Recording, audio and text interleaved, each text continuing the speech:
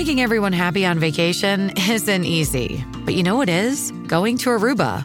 All you have to do is walk out your door to find pristine pools, relaxing white sand beaches, and an island teeming with outdoor activities that'll put a smile on any face. You won't just feel great, you'll all feel great, filled with a calmer, more peaceful vibe that radiates Aruba's warmth. And the best part is, it never fades. That's the Aruba effect. Plan your family trip at Aruba.com. The truth will set you free. Jesse and Anna's Truth Jar on B105. It is your turn today, Jesse, to answer a question out of our Truth Jar. A little mason jar in here. I decorated it with beads, and it's filled up with all kinds of different questions. Just a way to make Jesse and I share stuff about ourselves. Okay?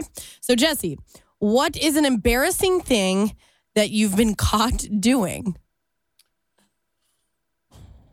You know, thankfully, I avoid a lot of these situations, so it doesn't happen to me a lot. Yeah, but I feel like these are the kind of moments where you didn't think you were going to get caught. Like in elementary school. Oh. We got to go back that far. Yeah.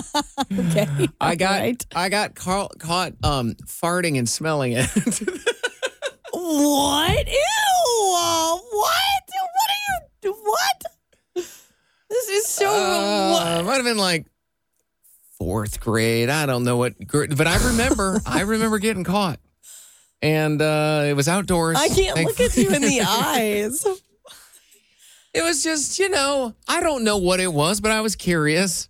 And and I would have gotten away with it, except there was this kid that was just happened to have the perfect ankle. And I looked over, and I don't remember if he said something, because we were in a group of kids. We were out in like a soccer field or something like that. And he just either saw me do it and just said something, or he once I saw me, he recreated what I did in front of him. I'm like, Like you thought, ew, you were the weird kid. What?